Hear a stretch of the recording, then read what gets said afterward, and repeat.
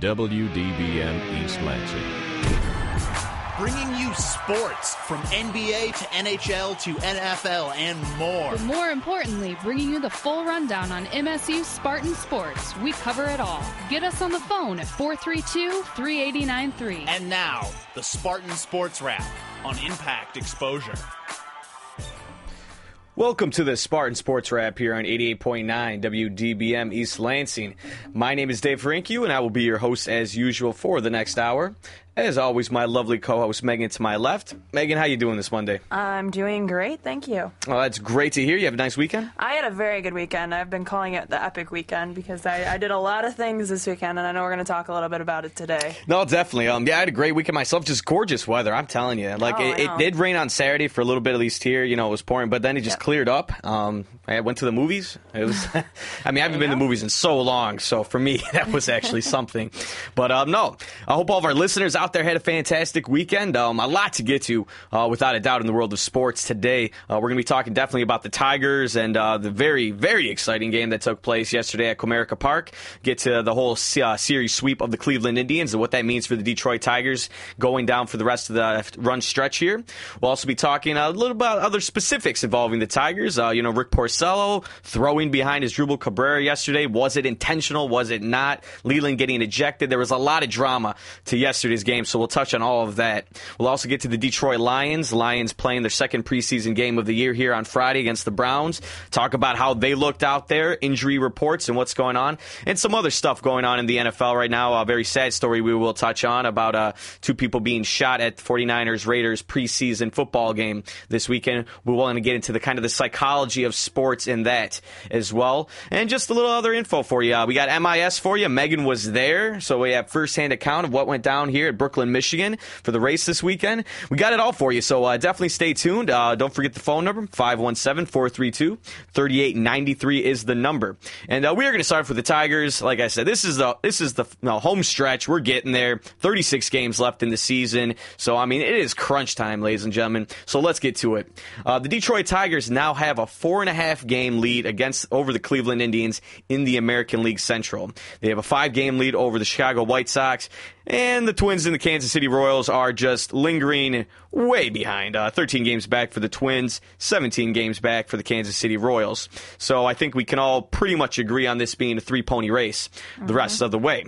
Now, the Tigers started off a home series against Minnesota here last Monday. It was a 3-game series, Monday, Tuesday, and Wednesday, and did not start off the greatest. This was a series that I know me and you, we talked about, Megan. We really thought that, the Tigers would have some good luck here against Minnesota at home, a team that they have played well against this entire season. But there's no cure for Jim Thome. And Jim Thome got it done on Monday night in a game that was very close. But at the same time, Thome, who hit 2 home runs, 3 runs total, to get to 600 home runs, which is such an achievement, becomes the 8th player in the history of Major League Baseball to get to the 600 mark with home runs. So even though that was a loss, Porcello did not look too great. Schlereth is the one who gave up the final 2-run knock to Jim Thome. I still want to congratulate Jim Thome, of course. I think it was an incredible accomplishment, regardless of whether it came against the Tigers or not to not only get to 600, but to hit 2 home runs in 1 game to do that. We were all wondering if he might even get there by the end of the season because he was creeping so slowly to that number. But I was very happy to see him get to that mark. And not just that, but anyone who watched this game and saw the way that Comerica Park, the fans of Comerica, getting on their feet and giving a standing ovation to a guy that, A, doesn't play for your team, and B, just put the game out of reach for you to win in a lot of ways. I just want to, the fans of Comerica, thank you. Jim Thome, congratulations. I just thought, again, it was a very classy moment for Tiger fans and for just fans in general around the league.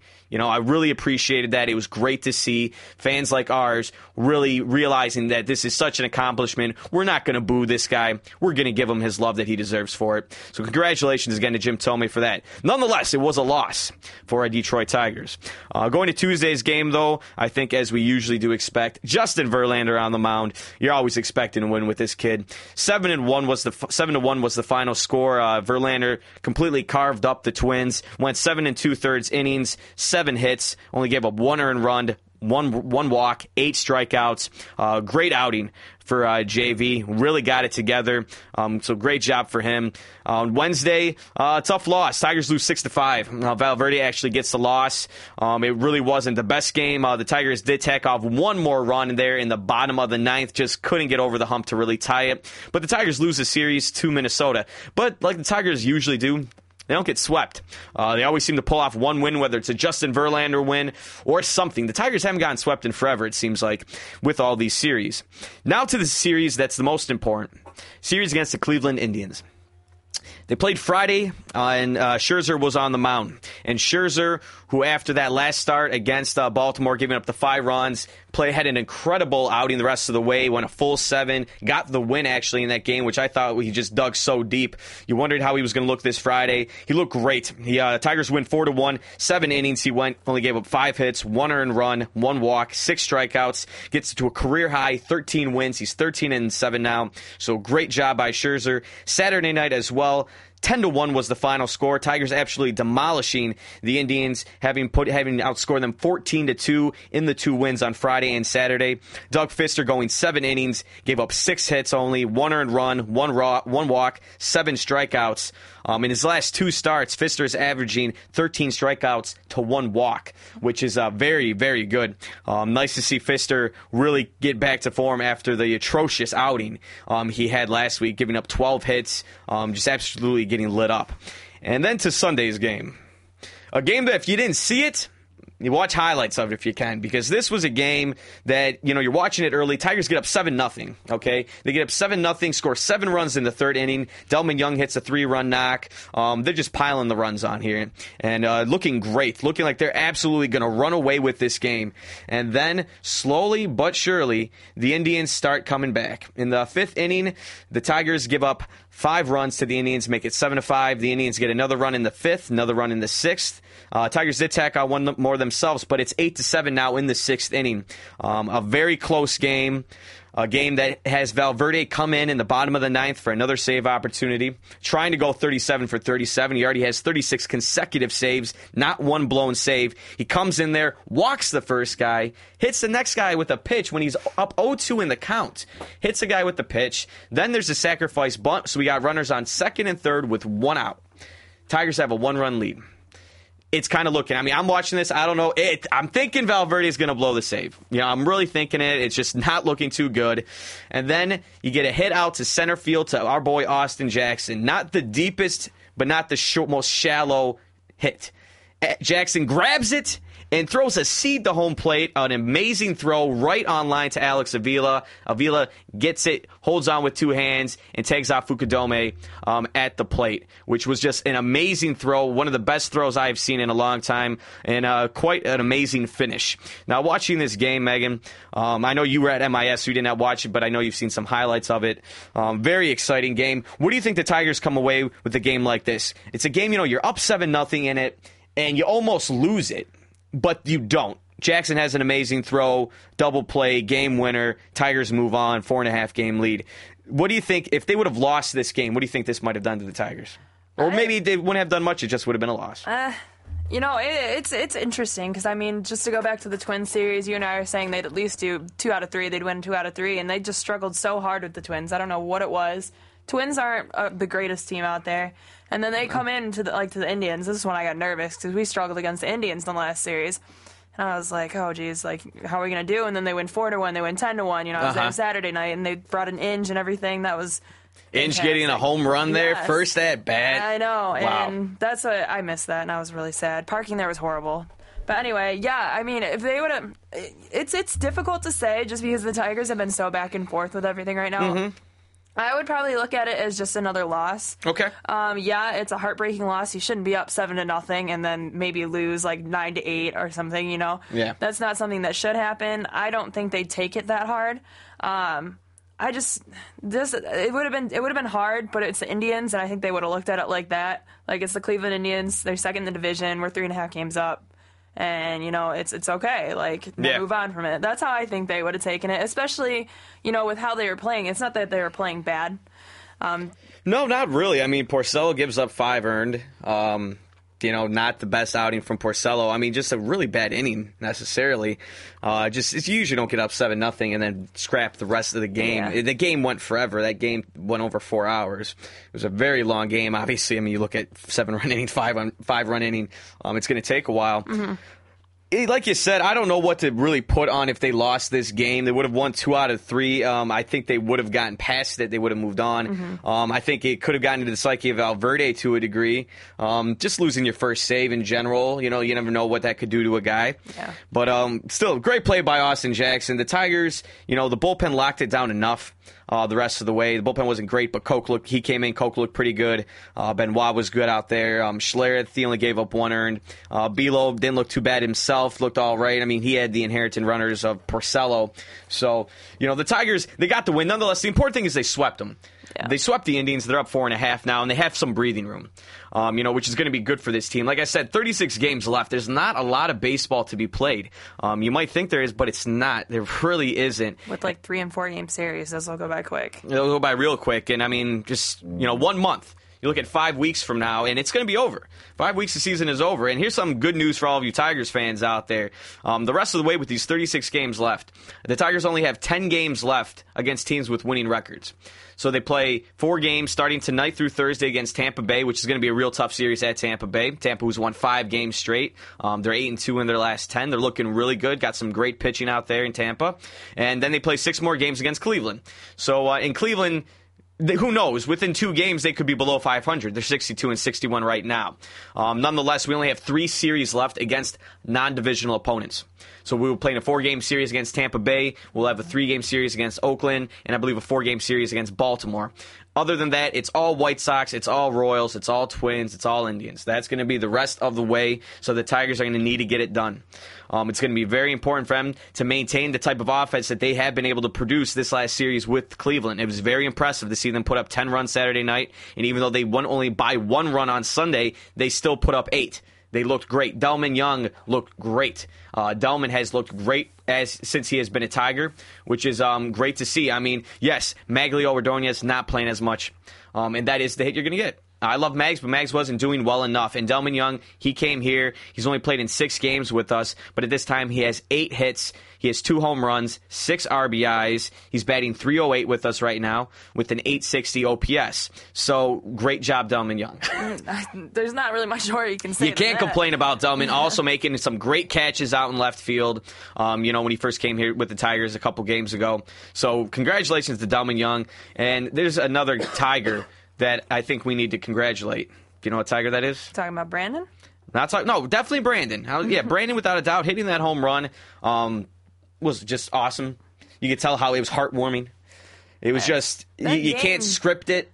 Yeah, you can't script it. That game, I was at that game, and I'm in the upper section, too. I wasn't even in the lower, and everyone was just standing up every single time he went up to bat. And they were standing ovation, yay, go Brandon, like that kind of thing. Yeah. And we were listening to 97.1 The Ticket on the way back. Nice. And the whole entire thing was just Brandon Inge, Brandon Inge, Brandon Inge. Everyone's calling in about it, like, what should they do, blah, blah, blah.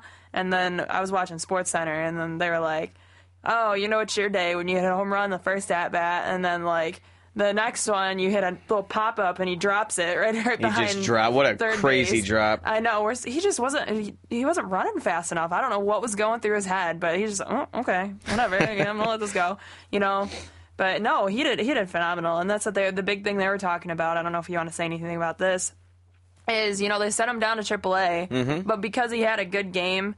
Do they bring him back, or does he have to prove himself more? Well, he's going to be here. Basically, they sent Andy Dirks down. They sent Dirks down to make room for Brandon Inge. Dirks will be back by September 1st. Leland has already said this. Dirks is not. He will be back, and Dirks deservedly so. He's played very well with this team since he's been with us.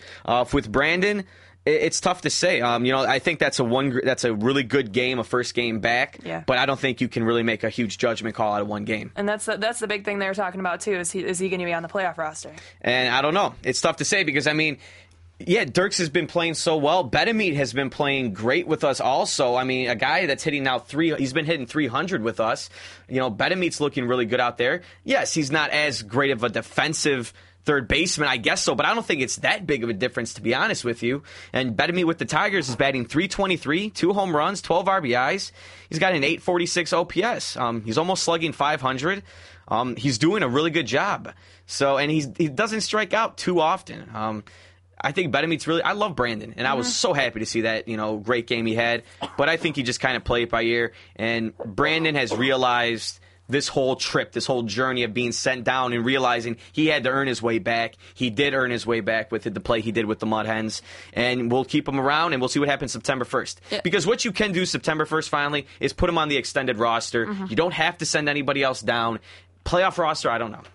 Yeah. They were talking about a third catcher, too. Really? Yeah, I guess Leland came out and said he won't be the third string catcher. Okay. If something was to happen to the first two, he's not going to do it.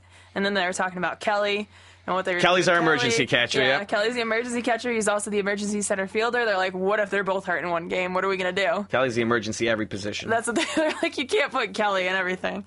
He can even pitch if he has to. Exactly. But who else are we congratulating? Congratulating Alex Avila. Alex Avila, who he's not only been hitting well these last 8, 9, 10 games.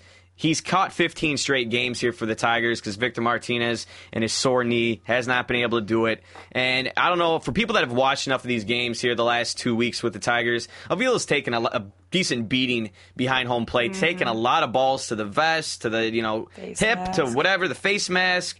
Not to mention, in the game yesterday, the ump got the ball right on his forearm. Porcello threw it. They both were getting beat up. Nonetheless, he's batting .302 these last 15 games. He's been playing great. In the month of August in general, he's batting like .420. So I just want to congratulate Alex Avila, someone that's just really given it all and not complained in the least bit about it, saying, quote, being tired in the middle of a pennant race is not really a good excuse.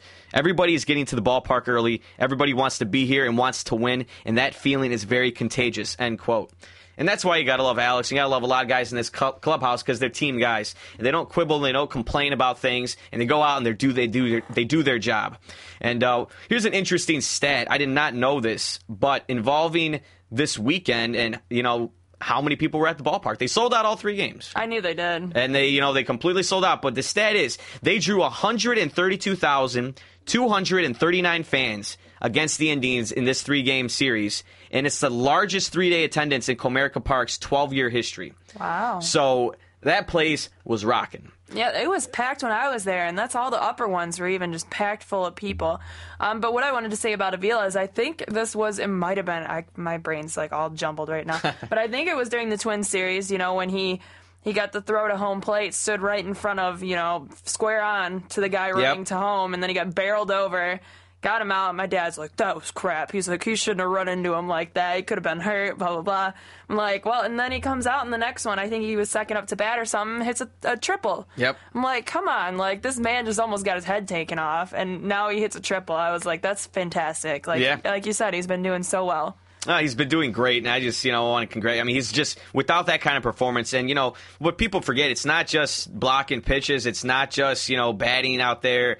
He's working with each of our pitchers, each of our starters, and that's an important relationship. And it's just very important. There's no other way to really say it. It's very important to have some guy that you trust behind home plate, and that's Alex Avila. And that's why it's great to see that. Yes, Don Kelly is our emergency catcher in case we need to use him. Leland still is not sure when Victor will be ready. We also do have Omir Santos down in AAA, who could catch for us, but they wouldn't bring him up till at least September 1st anyhow. So we will see what happens with that. Here's something I want to get to real fast. Anyone who watched this game yesterday on Sunday, again, Valverde did get his 37th save because of the great assist from Austin Jackson in center field. But Porcello threw behind Asdrubal Cabrera in the second inning. He says he did not intentionally throw behind him. That this was not because the pitch before that, it was a hit towards right field. Asdrubal was just kind of waiting, staring at it. It does go foul. Some people are speculating they might have thought he was trying to show up Porcello. And then the next pitch, it's behind him. Both benches get warned, and we go from there. My question to all you listeners out there, do you think he threw behind him, or do you think it was just a pitch that got away from him? Because Leland and Manny Acta, who is the skipper for the Indians, both think differently. And, here's a quote regarding this from Jim Leland. He says, quote, "I understand the perception."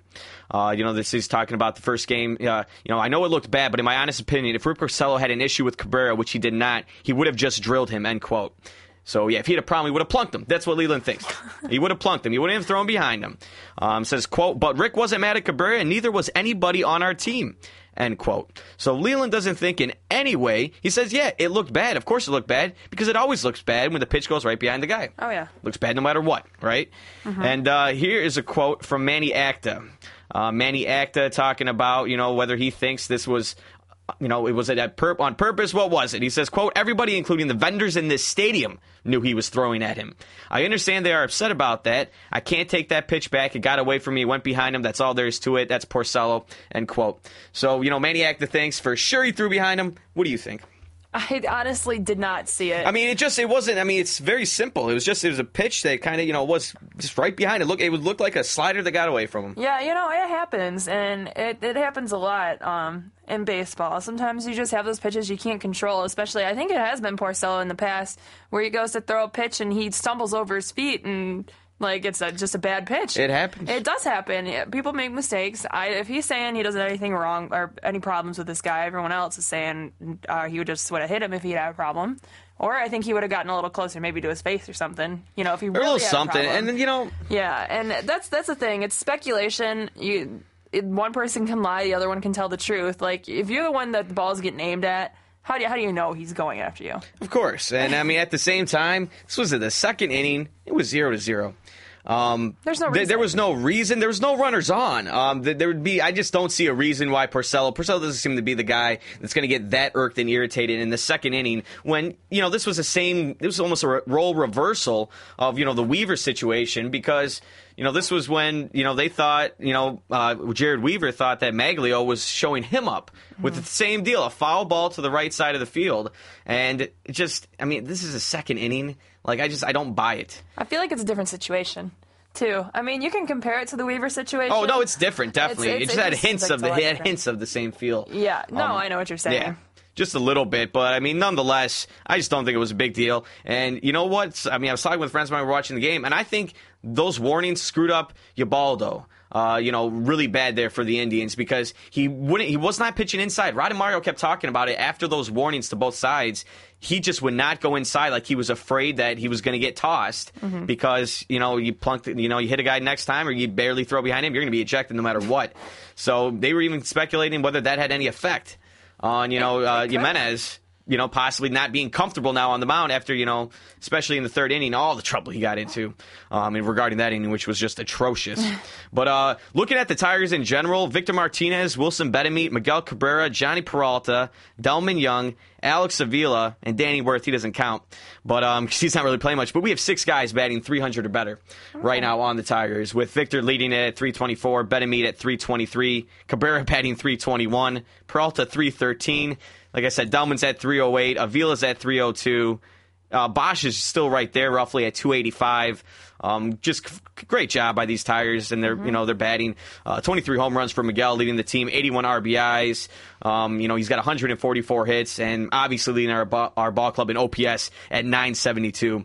So all around team is getting done. They just need their pitching to really keep up, like I think it has been in some of these games. How about Leland yesterday? Oh, Leland getting ejected? That was awesome. It was funny because I just saw my friend, he's like, the 60-year-old came out in him. He did his quick little jog out, and then he did his chest out, head forward, I'm going to yell at you, and, it was like, I don't think that umpire was taking crap from him because he ejected him in 10 seconds. He ejected him right away, Oh, yeah. And Leland had every right to run out there and do what he did. I knew he was going to do it immediately. Safe. He was safe. It was a close call. It wasn't some horrible blown call, but he was safe. Yeah. The announcer's talking about the way Betemit slid. What was a lot of the reason maybe that the third base guy did not give it to him. But Leland had every right. I know we've all said this. I've never seen Leland run faster. That was hilarious. Yeah, everyone said. I know everyone's been saying it, but it's true. Leland It's hard. He's like, my heart was pumping. He was going crazy. Just quick little He's just quick little 66-year-old man just losing it. And it was an important part of the game. It was 8-7, and that would have had runners on first and third with no outs. Mm-hmm. And instead, it was runner on first with one out. So, I mean, it was a big deal. And especially in a game like that. And, Leland, I don't have the quote exactly, but basically he said in a Detroit News article, like, I was really worried at this point that the Tigers were, I was really worried about our team and about losing this game. Mm-hmm. He really was worried. You could see it the whole game, especially when they got those 5 runs back in the fourth. So, I mean, I think overall a nice clutch win here. Looking ahead, like I was saying, they're starting a series right now. Actually, they probably just got underway about 10-15 minutes ago. They're playing at Tampa Bay. Verlander versus Neiman is tonight's matchup. So Verlander going for win 19. Major League Baseball best, going for the number 19. Neiman, no slouch himself. He's 8-4 this season, 3.29 ERA. So it's going to be a really good matchup here tonight. Hopefully Justin can get win 19. Looking ahead in the series, tomorrow we're going to have Penny facing Price. Then you'll have Scherzer versus Davis and Pfister versus Hellickson for the afternoon matchup on Thursday. So it's going to be a very interesting series with Tampa Bay. Like I said, a hot team at this time. 5 straight wins for the team. They're playing good. 13 games over 500, and yet they're still like 8.5 games back because they play in the AL East. So Tampa Bay, no slouch at all. We'll see how we play against this team. A very good team at home as well. Tigers 31-31 right now on the road. So we'll see how they look this evening. Verlander, hopefully get it done again. He usually does. Some quick numbers on Verlander, some updated numbers on this guy. Right now, like I said, he's got 18 wins, first in the American League. He's pitched 202 2/3 innings, which is his 3rd consecutive season with at least 200. Now that's strikeouts, excuse me. That's his 3rd straight season with at least 200 strikeouts or more. He has 204 at this point in the season. Second lowest ERA at 2.31. Jared Weaver, the only one who's got better, and he's at like 2.11, so very close there. Best whip in the league. Walks and hits per innings pitched. That's .88. And here's an important one that I think no one can look past. First in the American League in win percentage. When he gets on the mound, Tigers win 78% of the time, and you can never disregard that. And it's usually coming off a loss. He always comes in. The Tigers lose a game. A lot of the times he's that guy who's the next day to get this ball club back rolling. Or they've lost, they've lost 2 games in a row. He makes sure it's not a sweep. And he's second in the AL in complete games. So great job for this guy. He's got a 1.87 walks per 9 innings pitched, lowest of his career. Absolutely phenomenal. I'll say those numbers again. 1.87 walks per 9 innings pitched for this entire season. That is an amazing number. And it's numbers like that. This is his Cy Young to lose. And that's hands down. Mm-hmm. Hands down. I mean, there's not a chance in my mind. Sabathia and Weaver have fallen off to degrees, both getting absolutely lit up in certain games. He leads in quality starts. He leads in everything but ERA and complete games. And complete games is just not a stat that's as important these days because pitchers don't do it. They don't. The teams do not develop their guys really to go complete games. You do have your guys that do. Don't get me wrong. The Cliff Lees, the Hallidays. There are guys that do it, but not often. And you don't really see guys have more than honestly 6 complete games a season, maybe. That's why they pay so much money for guys like Benoit these days, these setup guys, these 8th inning relievers, the closers. That role has changed, so I'm not going to put any stock into who has more complete games or not there. That means nothing. And ERA, not as important of a stat as whip, not even close. And not to mention, like I said, he's leading quality starts. So JV, do it again tonight. This is yours to really just, for the taking. How many wins you predicting for JV when all is said and done? He's got like 7 more starts. I would say, roughly, just about 7, because we have 36 games left. He's at 19, well, not 19, can't get ahead of myself, 18-5. What do you see when all is said and done for this guy?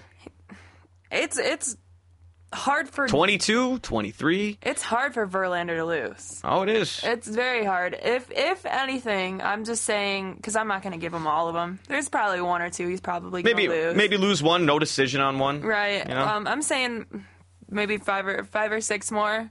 So you're going to give him like 23 wins? Yeah. Okay. Somewhere around there. No, I agree. I think probably more 22-7, I'd say, but I can see 23-6. Mm-hmm. So something right around there. But yes, definitely that's where I see him at. The most wins he's ever had in his career was 19. So he's never hit the 20-win plateau. So it would be nice to see him get there this season, which the way he's going, how can you not? Quite a season for Verlander. Everybody says, who doesn't like watching Verlander pitch? Best Everybody pitcher in does. baseball, as of Hands now. down. And this is going to be a pitching duel tonight, unless both of these guys, it's some aberration of their numbers and they just get lit up. But both of these guys, very solid pitchers for Tampa Bay. So like I said, they will finish that series off Thursday here, Thursday afternoon. After that, Friday through Sunday, they will take their talents to Minnesota. So, they will be playing at Minnesota to finish up their road series, and then they come back home. But we are going to take a quick break. When we get back, we're going to get into some football. Get on to the Detroit Lions and how they look this weekend against the Cleveland Browns. Also talk about some injuries regarding guys like Javid Best, Titus Young, how he's doing with his hamstring injury right now. We've got a little Raiders info for you, and something I want you guys to kind of simmer on right now. 2 people were shot at a preseason football game over this weekend at the Niners and the Raiders. I just want you to start thinking, what has gotten in with people and their level of sportsmanship, fanship, whatever you want to call it. What in the heck is going on? Phone number is 517-432-3893. You are listening to the Spartan Sports Wrap on 88.9 WDBM East Lansing. You're listening to Impact Exposure.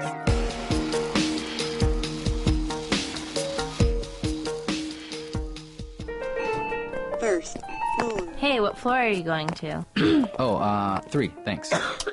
Hey, didn't we have... Yeah, that one class. Yeah, that's so funny to see you, because I thought maybe we could... would you ever want to... I was wondering if I could stick my finger in your eye. What? No. Oh, I just flushed some toilets and touched a doorknob. What? I've been keeping this moist Kleenex in my Ew, pocket. That's so gross. I thought we could, just stick my finger in your eye. Is that weird? No, don't touch me. What's wrong with you? Oh, sorry. Well, ever since you got in the elevator, you've been coughing all over your hands and pressing those buttons, so I just thought you were into that kind of thing. Third floor. Freak. Studies show that 3/4 of women and only half of men actually wash their hands in the bathroom. That's nasty. Stop the flu and other germs by regularly washing with soap and avoid touching your eyes, nose, and mouth. More at cdc.gov/cleanhands. Impact 89 FM. For more variety than you'll hear on any other station, listen to the Impact Primetime, where you can find a different specialty show every night of the week. From 10 p.m. until midnight Sunday nights, listen to the Impact Afterglow, where you can hear a variety of relaxed tracks to help you ease into the start of a new week. Only on Impact Primetime. Now, back to Impact Exposure.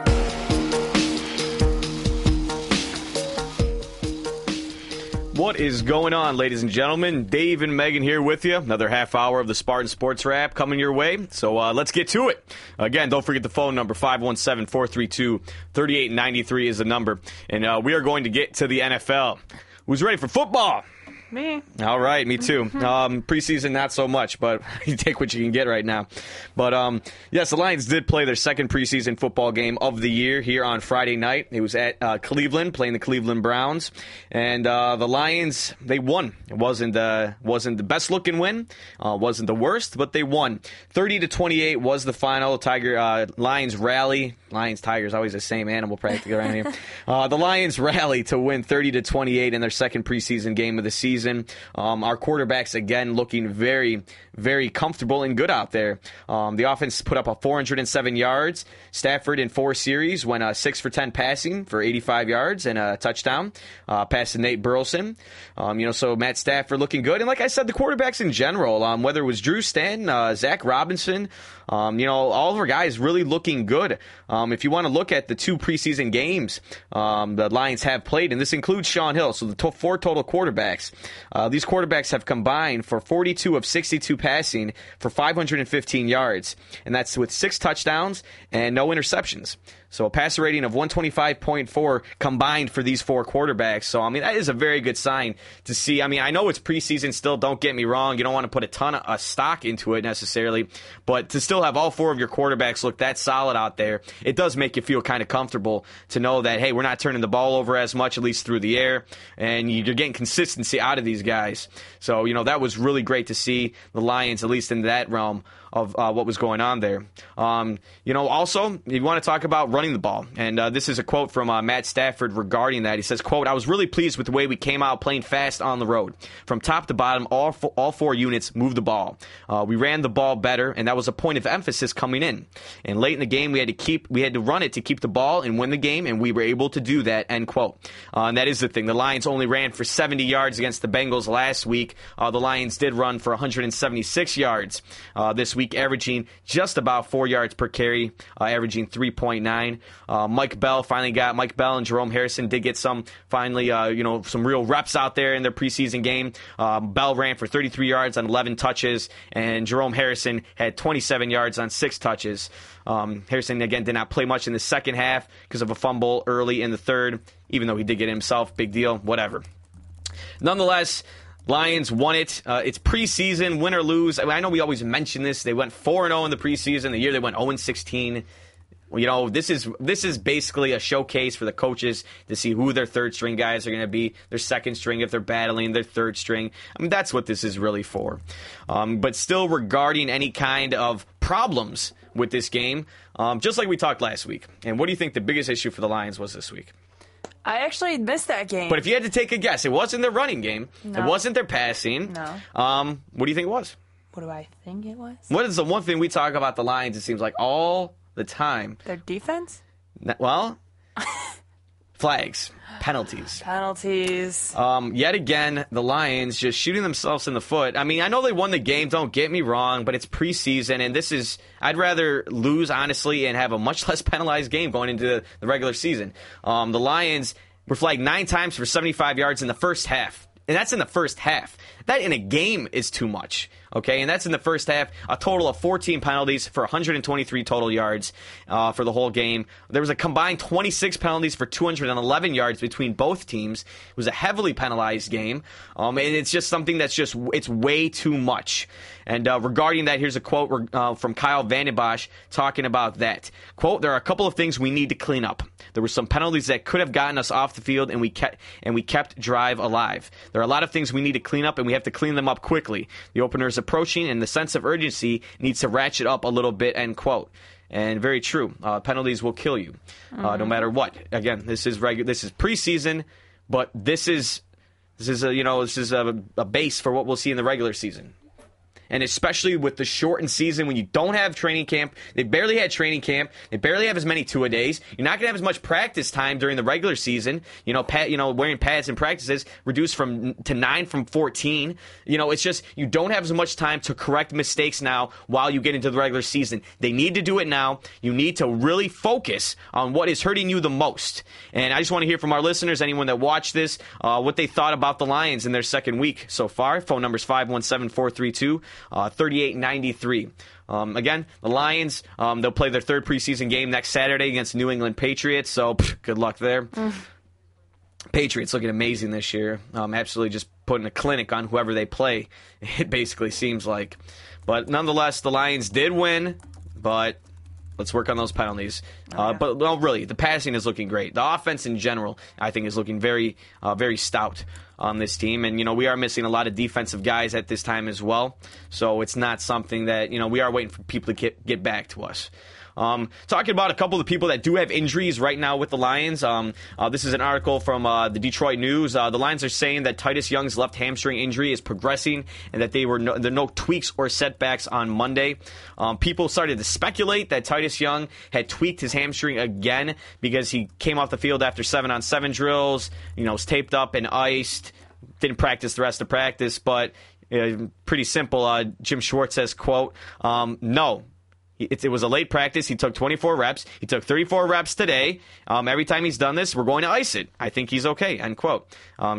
Guy had an injury, you're going to ice it. I mean, bottom line. So Titus Young, they're still not sure exactly when he will be ready to go. They're really working with his reps, trying to make sure that, it's day to day. They're not going to really make sure that not rush anything. Javid Best, who suffered a concussion in the first play of the game here against the Browns, he did stay in 2 more plays, but fumbled the ball in one of his second plays. He's missed his second straight day of practice. Schwartz says he is hopeful that Javid should be ready and back on the field tomorrow. tomorrow for practice. So hopefully Javid Best, hopefully the concussion's not too bad because he's dealt with concussion in college issues. He had turf toe on both toes last year, but really slowed him down after scoring 5 touchdowns in the first 2 games. So hopefully it's not, you never know with concussions. Mm-hmm. You've seen, I know this is a different sport. Look at a guy like Justin Morneau from the Twins. Just what that did to him, missing so many games. Mm-hmm. And, it's different for everybody. Obviously, there are different levels, different severity of concussions. You just don't know. Concussions are scary. They are. Because if you misjudge them, it could just ruin the rest of your life. You could ruin your health. You could never ruin know. anything you do. Yeah, you never know. You just get smacked on the head too many times. Who knows? But nonetheless, hopefully Javid gets better. We need guys like Javid. We need guys like Titus Young. This young brute speed. They are fast. They are great in the slot. They can really do good in the backfield. Not Titus Young really, but more Javid Best, of course. But nonetheless, these guys need to get back. Guys that also did not practice. Tight end Richard Dixon. His knee was not practicing.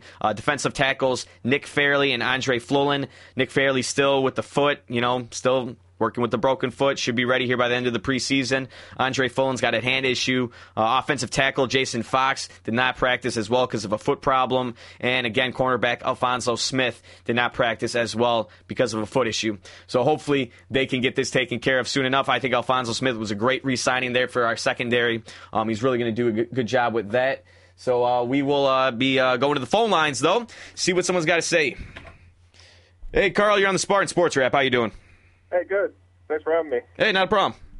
I had a question for you guys. Since we were talking about quarterbacks, and then you moved on to talking about injuries. Think Stafford can make it through, or is he made of glass? Well, here's what I'll say. I don't think he's necessarily made of glass. I think last year that Julius Peppers blindside hit he couldn't do anything about that. I think a lot of quarterbacks would have been pretty injured from that. Looking at the Jets' injury, I think he fell like a moron on his shoulder. It was a shoestring tackle. He didn't do it right. I think he's got to learn how to. What he has said is that he's bulked up. He's put more muscle on so that he can absorb these hits better. I say he won't make it through the entire season. I see him missing maybe 2-3 weeks with some minor injuries, but I think he will play the majority of this season. All right, yeah, I was wondering a little bit, seeing him the way he was running out of bounds, heaving the ball away so he wouldn't get hit there. No, definitely. But let me ask you, just as a fan, Carl, you're looking at this team these last 2 weeks, what would you say is the biggest problem the Lions have right now that they need to shore up, they need to really fix?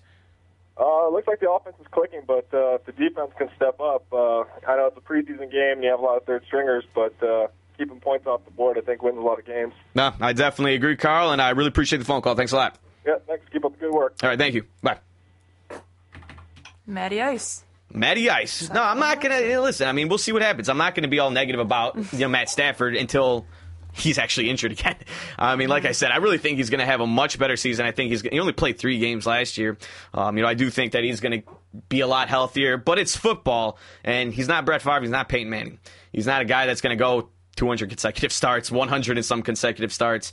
That's just not the way he's built. But from what I know, again, of him putting on that muscle, he looks more comfortable in the pocket and, be able to take some hits. Like I said, and it's that first hit he took last season when that game against the Bears, you can't blame him.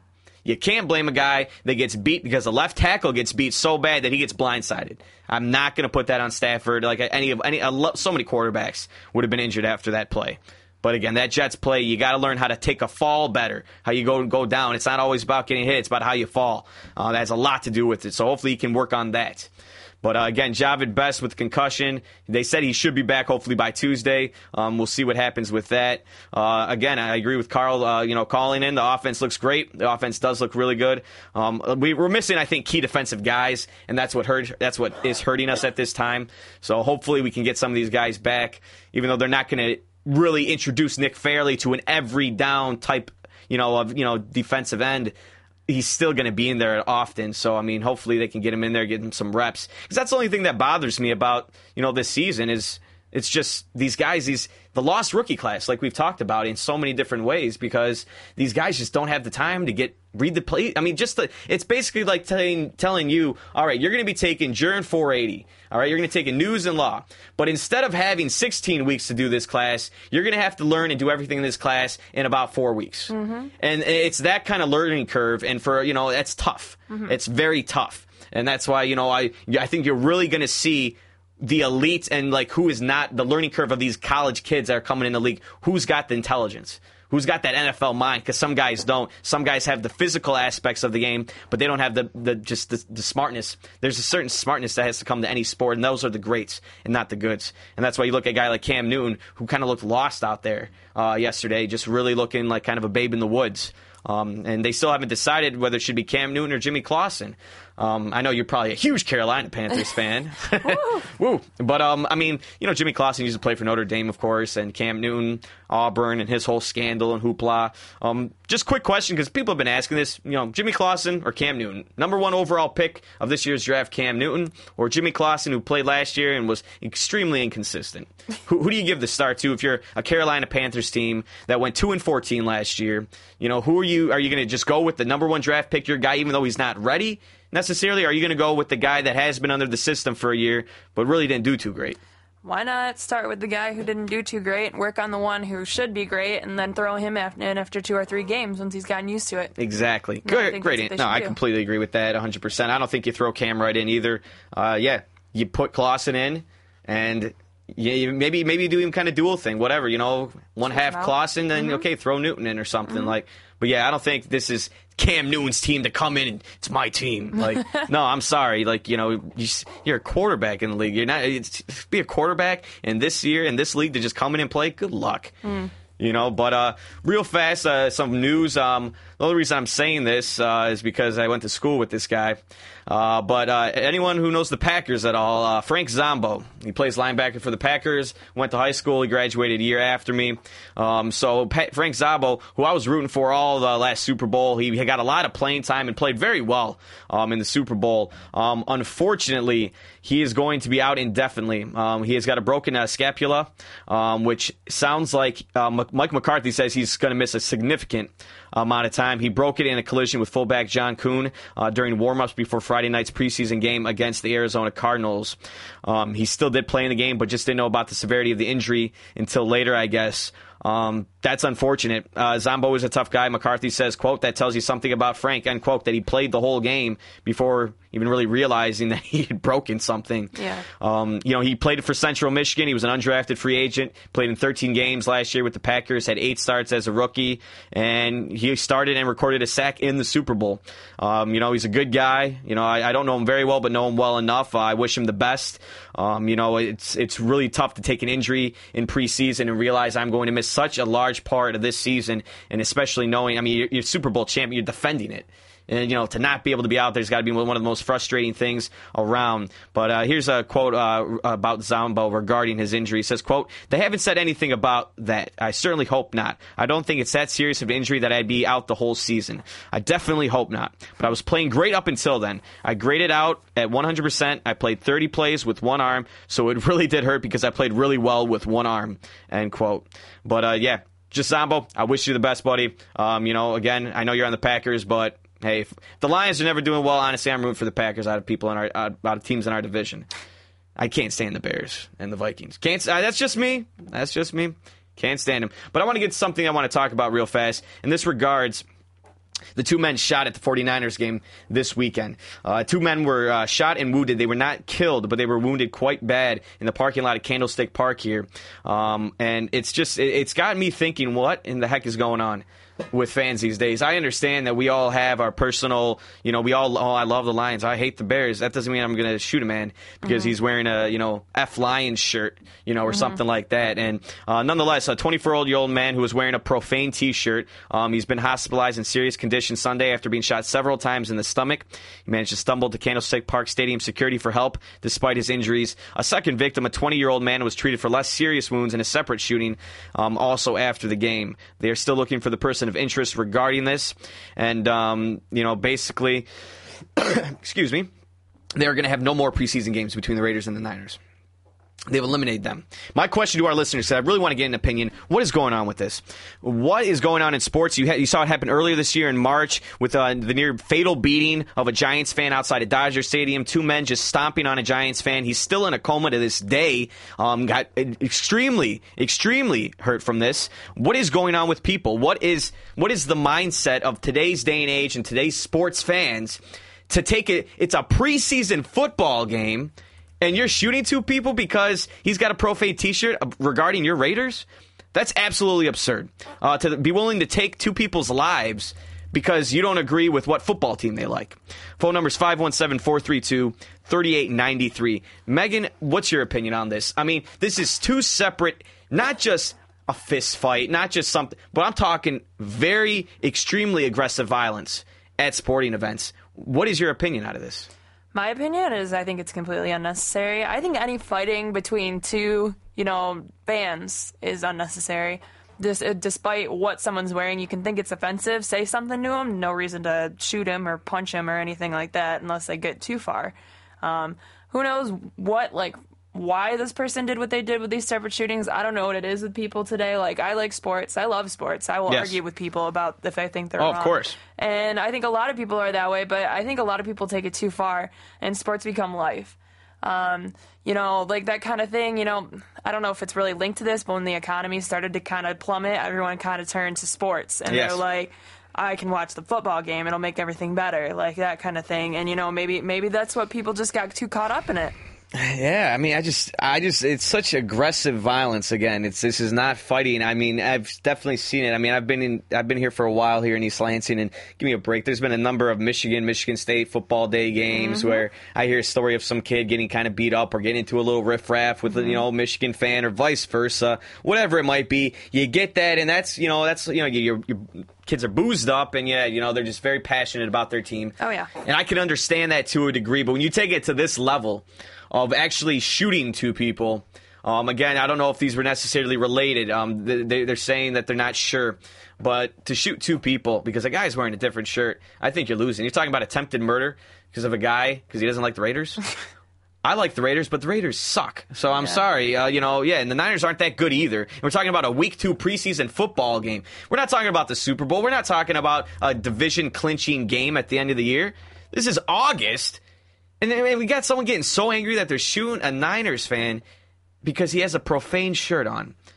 I just think the world's gone mad. It has. And I think the world's gone mad. And a lot of it you could say, I mean, I do agree with the point that, people, and I think they've always found escape in sports. They find escape in reality TV, which is sports. Sports is a version of reality TV, especially with the way the 24-hour media has made sports these days. It is a reality TV show, and people do just take, because, their lives aren't doing so well, whether it's the economy, whatever it might be. A lot of people are hurting these days, and a lot of people are struggling, and I do completely understand that. But to take it to this level, it just sickens me. And to see two incidents this year of, this guy who got shot several times, he's in serious condition, and he might not get out of this. And, again, the guy who got beat up at the Dodgers game, he's still in a coma. These are young men that are just at a game and not necessarily inciting trouble, but just fans of their teams, and to see other people come out and backlash in such a violent way just disturbs me. Real fast, just some other news quickly around the league. Larry Fitzgerald agreed to an 8-year deal Saturday that could pay him as much as $120 million. He is the main wide receiver for the Arizona Cardinals. Cam Newton will be slated to start at quarterback Thursday night against the Bengals to see what he can do.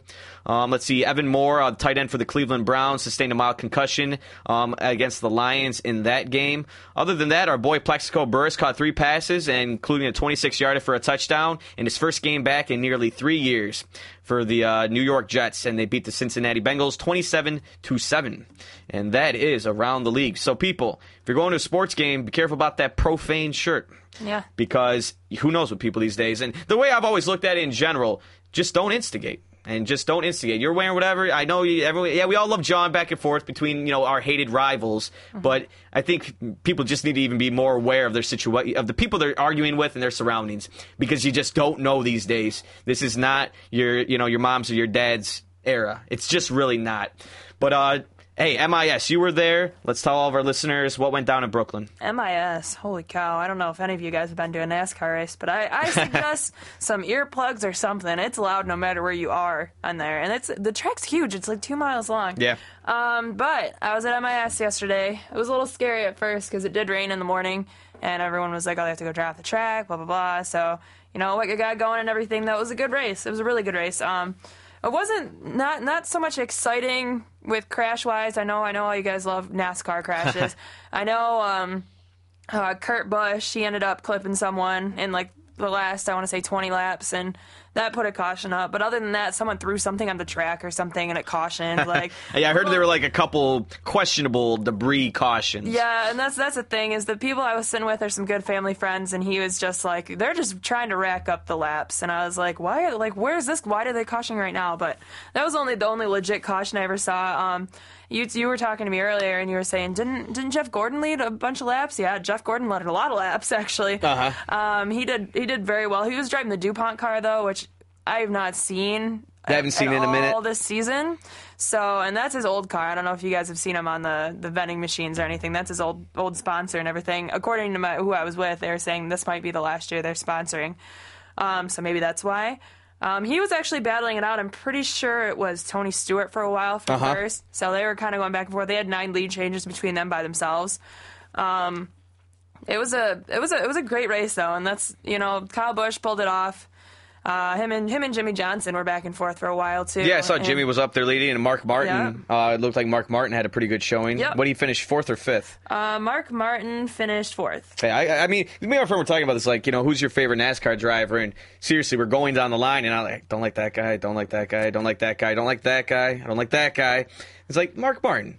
He's a legit guy. I like Mark Martin. He's old. He's still doing it. He's still is. getting it done. He doesn't cause problems. He just drives. And that's the thing, that the 2 top guys, nobody likes the Busch brothers.